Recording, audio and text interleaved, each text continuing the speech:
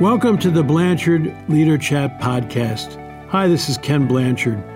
We need a new leadership model in business today, one that values both people and results, where leaders see their role as serving instead of being served.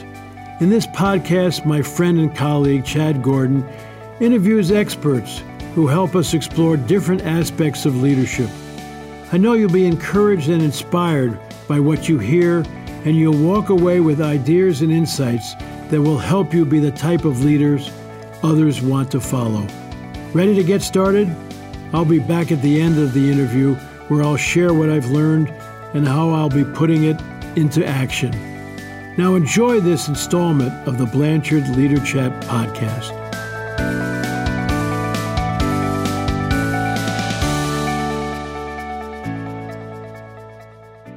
Alexa Schoen, welcome to the Blanchard Leader Chat podcast. Oh, I am so happy to be here. Hello yourself, Chad. It's so good to have you here. I love your book, and it's so timely right now. Entry Level Boss, How to Get Any Job You Want. Why did you focus on this topic? Why is this energizing? Why is this so important for you to get this message out? Sure. So Entry Level Boss is a book about how to get a job when you graduate from college, or how to get your first job ever, full stop. People, especially my publisher, like to refer to it as the new "what color is your parachute?" a fresh take for the internet generation, which is a great PR line. Yeah. I graduated from college in 2011, which, doesn't seem like it was that long ago, but it was after the global financial crisis. It was after the internet. It was after a lot of things had changed since 1970 when "What Color Is Your Parachute?" came out. And they are still teaching the same career advice as ever, still to this day, about how to properly format an address on top of a cover letter. And some of those career things stay true, but I graduated with a degree from Notre Dame and every advantage in the book, and I fell straight on my face after I tried to start getting my first job myself. And I just, like every classic founder or author, just got interested with the topic and couldn't let it go. Why was it so hard to start your career in this modern global knowledge economy generation? And that was several years ago now, and I haven't let it go since.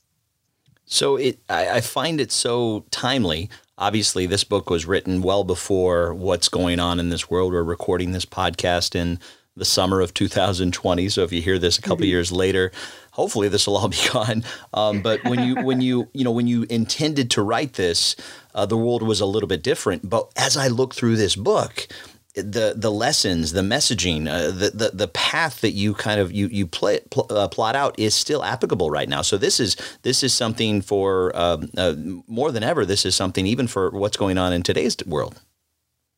It is really weird timing. You're exactly right. Even before COVID happened, my tagline for this book was always, "This is not some fluffy manifesto about following your dreams." And there are many books like that in the world. I think that they are terrific. They all serve a purpose. But so many people have focused in on the concept of, finding your passion in this life and chasing it. This is a book about how to get a job. And it is a book about, I cannot breathe, I cannot eat, I'm staring at my bank balance, and I don't know how I'm going to pay rent at the end of the month, but I need to send out 1,000 applications a day to feel like I'm making progress towards my goal of getting gainful employment. I wanted to give people almost a fitness plan, really, for going through that process of looking for work. Because, especially with the way that the hiring process has changed for employers, definitely, finding good talent is like finding a needle in a haystack, sure. But the same thing is happening on the job seeker side. And we don't have, no one who's necessarily incentivized to help candidates to try to go through that process as efficiently as possible. And I wanted to step in and give people some light at the end of the tunnel.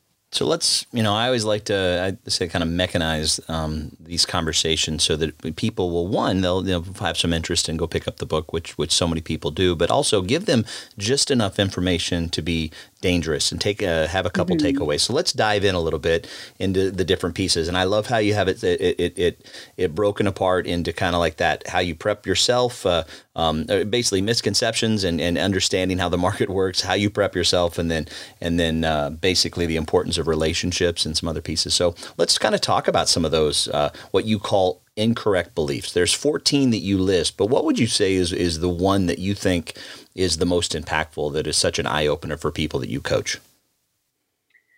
I think the biggest thing that we are seeing happen right now, which is especially true during COVID, and it is, hit on many times in those 14 incorrect beliefs, is if I don't have the right degrees, my life is over and I can't do anything. And I probably need to go back and get another $100,000 worth of student debt and get another, fully fledged 4-year bachelor's in order to start a new career again.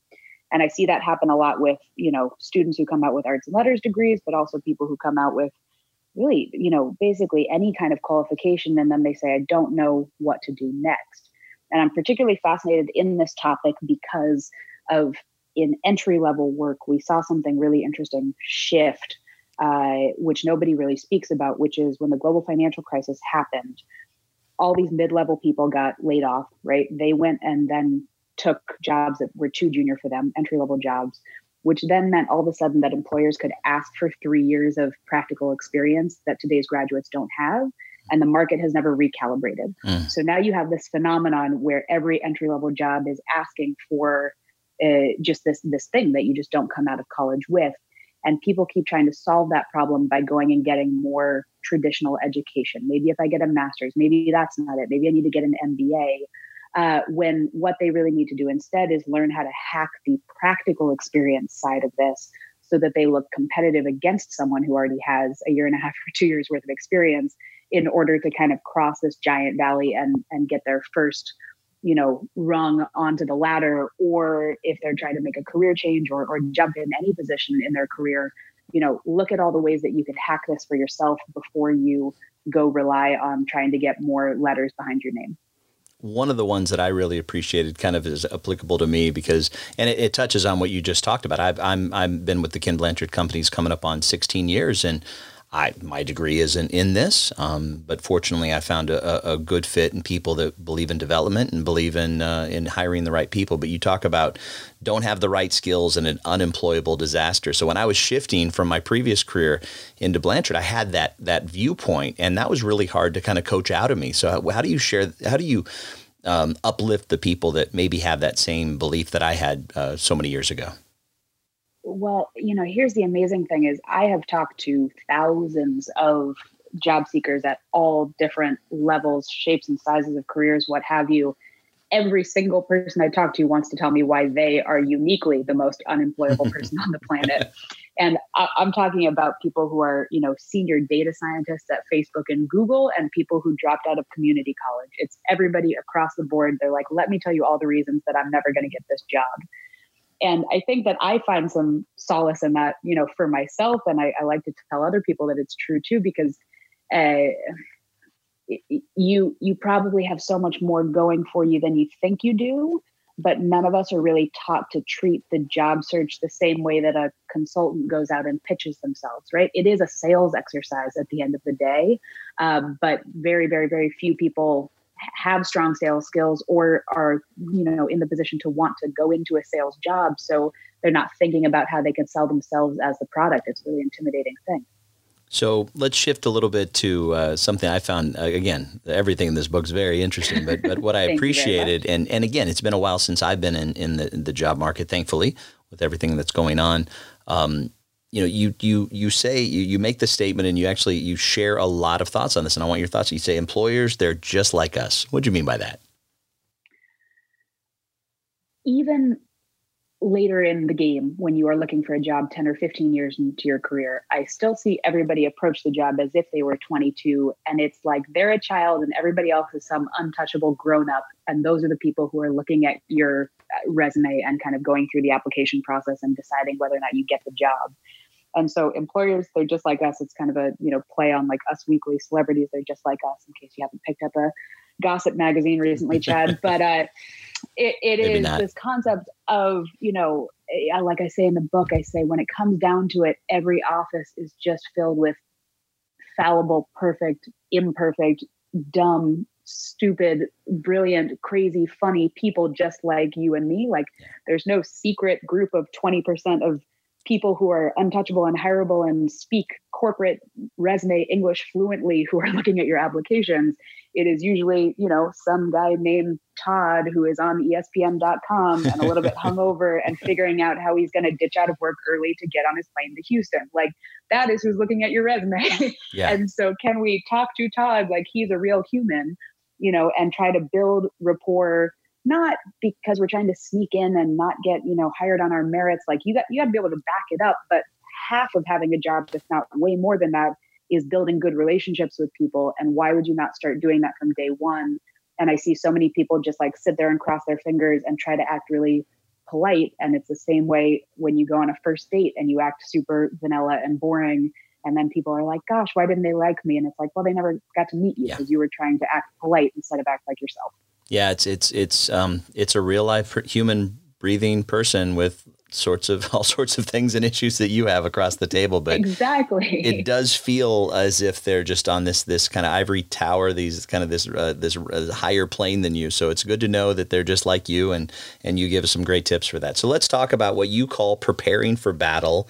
And you lay down some ground rules, but then you also really talk about all the different steps. And if people are listening to this right now and they're in the job search mode, they've started to look at this, their resume, their cover letters, how do they determine what they want to highlight and what they don't want to highlight, and then who do they want to target? So let's actually start right there. Like, how do you determine, because you said a bit ago, you don't want to throw a kind of a shotgun blast everywhere. You want to be really targeted and focus on what you're actually looking for in the book. How do you target where to go and how to get the process started on where that dream job may become, where it may be at?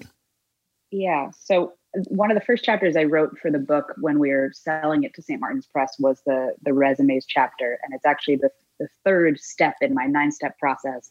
And the first line of that chapter says, if you came here first, go back, you're doing it wrong, ask the others, they'll tell you. Right. And so immediately every job seeker, of course, we do the same thing, right? We immediately go look at our resume. Shoot, we haven't updated this in 5 years. How has it been 5 years? This is terrible. That's why the first 2 chapters of my process, steps 1 and step 2 are so important, because before you race out there with your resume and you just throw it all over the internet, like throwing, professional spaghetti against a digital wall, I want you to pause and be able to answer 3 questions for me, which are the questions I list out in the book. And it's, what kind of role do you want? Okay, I want a supply chain job. Great. Awesome. Now you know that you want to be in supply chain. You're going to be a supply chain manager. Now I want you to tell me where you want to work. And I see this especially with graduates, but a lot of other people as well, because you can see that New York is an option. You can see that Miami is an option. Are you going to work in San Diego? Is that where you want to be? Okay, we want to be a supply chain manager in San Diego. Terrific. Now we've got 2 pieces. And the third thing I want you to be able to answer before you do anything else is what industries you are interested in. So if you are interested in, food and beverage, and now you can say you want to be a supply chain manager in the San Diego area for craft breweries, specifically helping them to source, sustainable tin to make beer cans out of, or what. Now you actually have a list of employers in the San Diego area that you can go and chase down. And the vast majority of people, 99.999% of people, never pause to even think about what kind of job they want next. And they race straight ahead to their resume, and then they don't understand why they're not finding opportunities. And it's because they never tried to name the opportunity in the first place. Yeah, I mean, it's almost like being in a sales role and not tailoring your message. Just I'm going to put this message out here. I took a lot of time on it, and I'm going to put it out to as many people I can get in contact with. But what you're saying is there's real value in having a more laser focused. I mean, and I think so much of it is simple feature versus benefit communication, right? So many bad salespeople go out into the world and they say, hey, can you, our iPhone has 11 different kinds of lenses and 3 cameras on it. And isn't that great? As opposed to the classic sales line, right? Of like, do you want to take a great photo of your family? Like, do you want to capture memories in your life? And taking that same kind of mindset is true with the job search. But so many people just go out and they're like, oh, I have an MBA. Can you tell me if I can help you? One of my favorite kind of, sayings in the world is the confused mind says no. Mm-hmm. Nobody can help you if you don't say what kind of thing you're looking for in the first place. Right. Right. And so when you think about this preparation for battle and and where people, waste a lot of their time or where they should be spending more of their time. Is there an 80-20 rule to this, these sections of where you're getting ready to get out there and touch the market? The 80-20 rule, I think, absolutely applies here. And an interesting stat specifically about 80% is 80% of jobs never make it onto LinkedIn or Indeed or Monster.com because they get filled through personal networks and referrals and weak ties and the power of weak ties. And I discuss that in the book. But I think that whenever people come to me and they say, okay, well, how many times should I fill out an application a week? And I always come back to the networking piece of it, because I'm like, if you are just going out there and filling out online applications, in the book I refer to it as the job search junk food diet. It makes you feel productive, right, but actually you're only seeing the bottom barrel 20% of opportunities that they couldn't find somebody to fill already. And you're giving that 80% of your energy or 300% of your energy. It's not going to be very effective.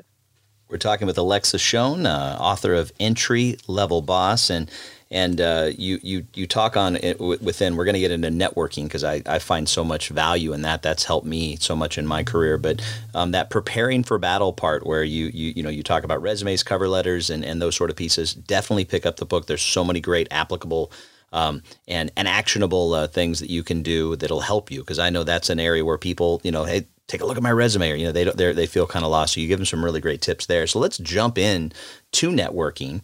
I find that to be so valuable in business. I find that to be so valuable personally, and I don't find it to be a slimy thing. I'm also not going to every Chamber of Commerce meetings, and having drinks with people. But when you think of networking, what does that mean to you?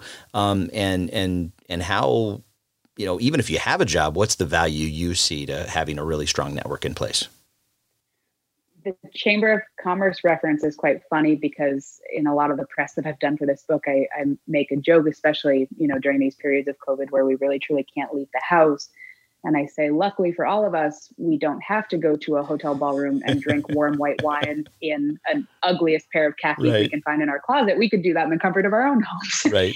And, a lot of people, as soon as you say the word networking, they jump to the in-person event with a name tag and let me go shake some hands. And I don't really know why I'm there, and I'm nervous, but I know that I have to pass my business cards out. Even way before the pandemic, networking has been happening in people's Twitter DMs, on Instagram. It's been happening, of course, on LinkedIn, but also I think 3 of my first jobs I got from guessing somebody's email address and sending them a cold email. And a lot of those actual emails that I sent to get those jobs are written out in the book, and I turn them into templates that you can use. So when I think of networking, I break it into 3 categories to make it a little bit less scary. I talk about how you can ask your friends and family for help, because that in itself is really scary when you're trying to blur personal and professional boundaries.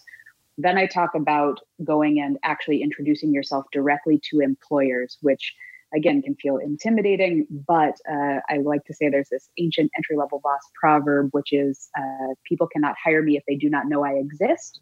And what we discussed at the beginning of the episode about how employers are getting spammed with 300 applications for every single job posting, and it's people who don't even know the name of the hiring manager and have never heard of your company. You are definitely going to be well positioned to go out and directly say to the hiring manager, no, I applied for real. I really want this job. Yeah. They teach you how to do that. And then the third piece that I talk about is something that I call magical spark networking, which is, kind of this feel good serendipity component of, can you go find the greatest salesperson in the San Diego area, and can you learn from them? And they are going to know about so many different opportunities that would never even come across your radar, because they're kind of this central piece in the ecosystem. And how do you track those people down and have them help you? Because so many of them really do want to. So let's talk about the spark. Let's go into a little bit more detail about that, because you talk about, again, this book is so prescriptive. This book is so helpful in just making to-do lists and instead of, as you said, sending out 300 applications, filling those out, actually doing things that are going to lead to action and lead to success, lead to connection. So you talk about connecting with people and how you go about approaching the company. So what are some tips that you've found? How have you coached people to make that spark turn into a big fire? I think that people always want to immediately, if they're going to network, go straight in and say, hello, I'm so sorry, but I'm looking for a job. And do you have a job available? Can you hire me? Like they want to just kind of try to confess everything on the metaphorical first date, right? In that first email. And what I want people to do is reel it back instead. And you probably know this as well as I do, Chad. There's a classic and I think very, very true business belief, which is when you ask for money, you get advice. And when you ask for advice, you get money.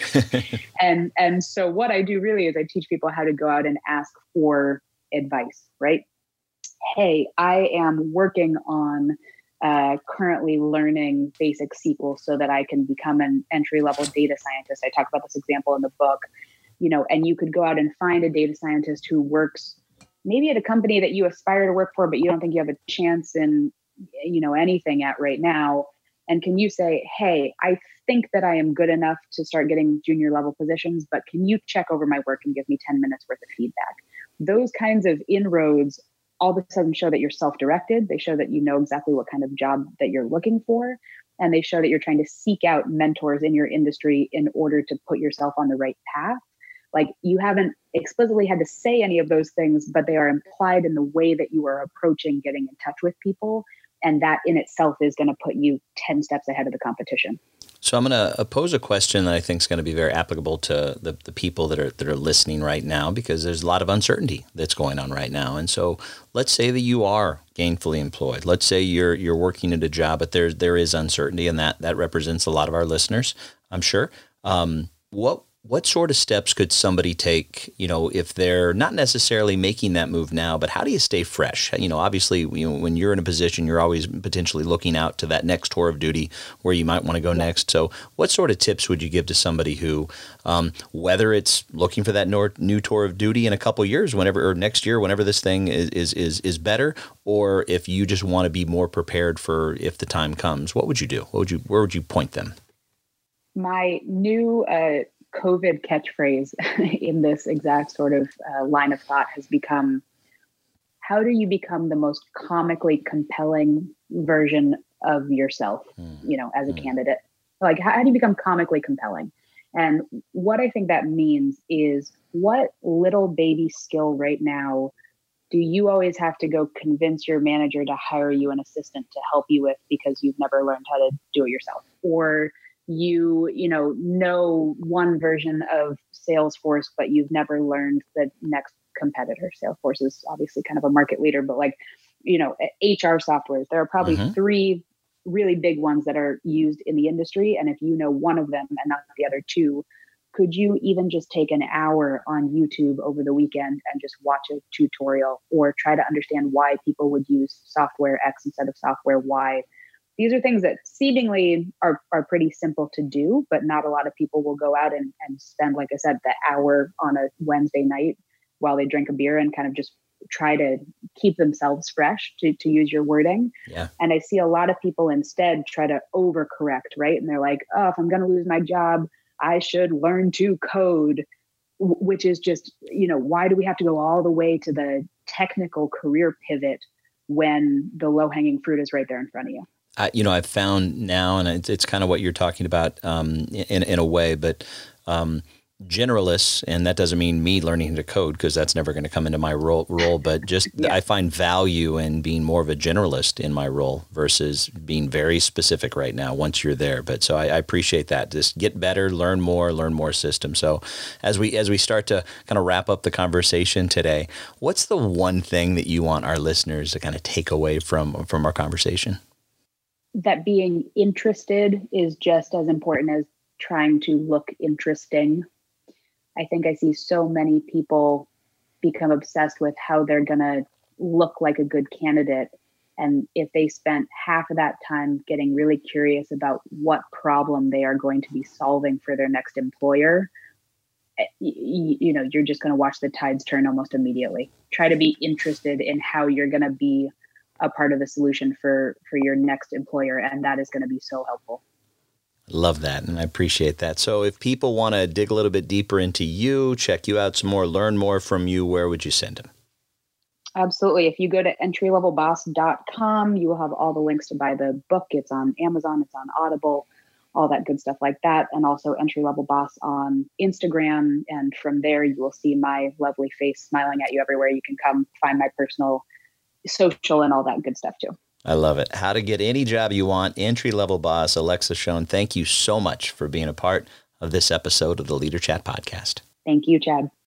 And thank you for joining us for today's podcast. If you enjoyed this interview and like to learn more and also help us grow the audience, please subscribe to the Leader Chat podcast on iTunes, Stitcher, or Google Play, or wherever you're listening. And please share this with your friends. The best way you can help us grow, though, is feedback. As Ken Blanchard says, feedback is the breakfast of champions. So please write us a review if you haven't already. And by the way, this podcast is sponsored by the Ken Blanchard Companies. If you'd like to learn more, there's even a lot of free resources to better yourself and your organization. Go to kenblanchard.com. You'll find all kinds of free tools and materials to help you and others grow. Thanks again to our guests for joining us today. For now, I have the pleasure of turning it over to Ken Blanchard for his thoughts on what we discussed. Here it is, your final minute with Ken Blanchard.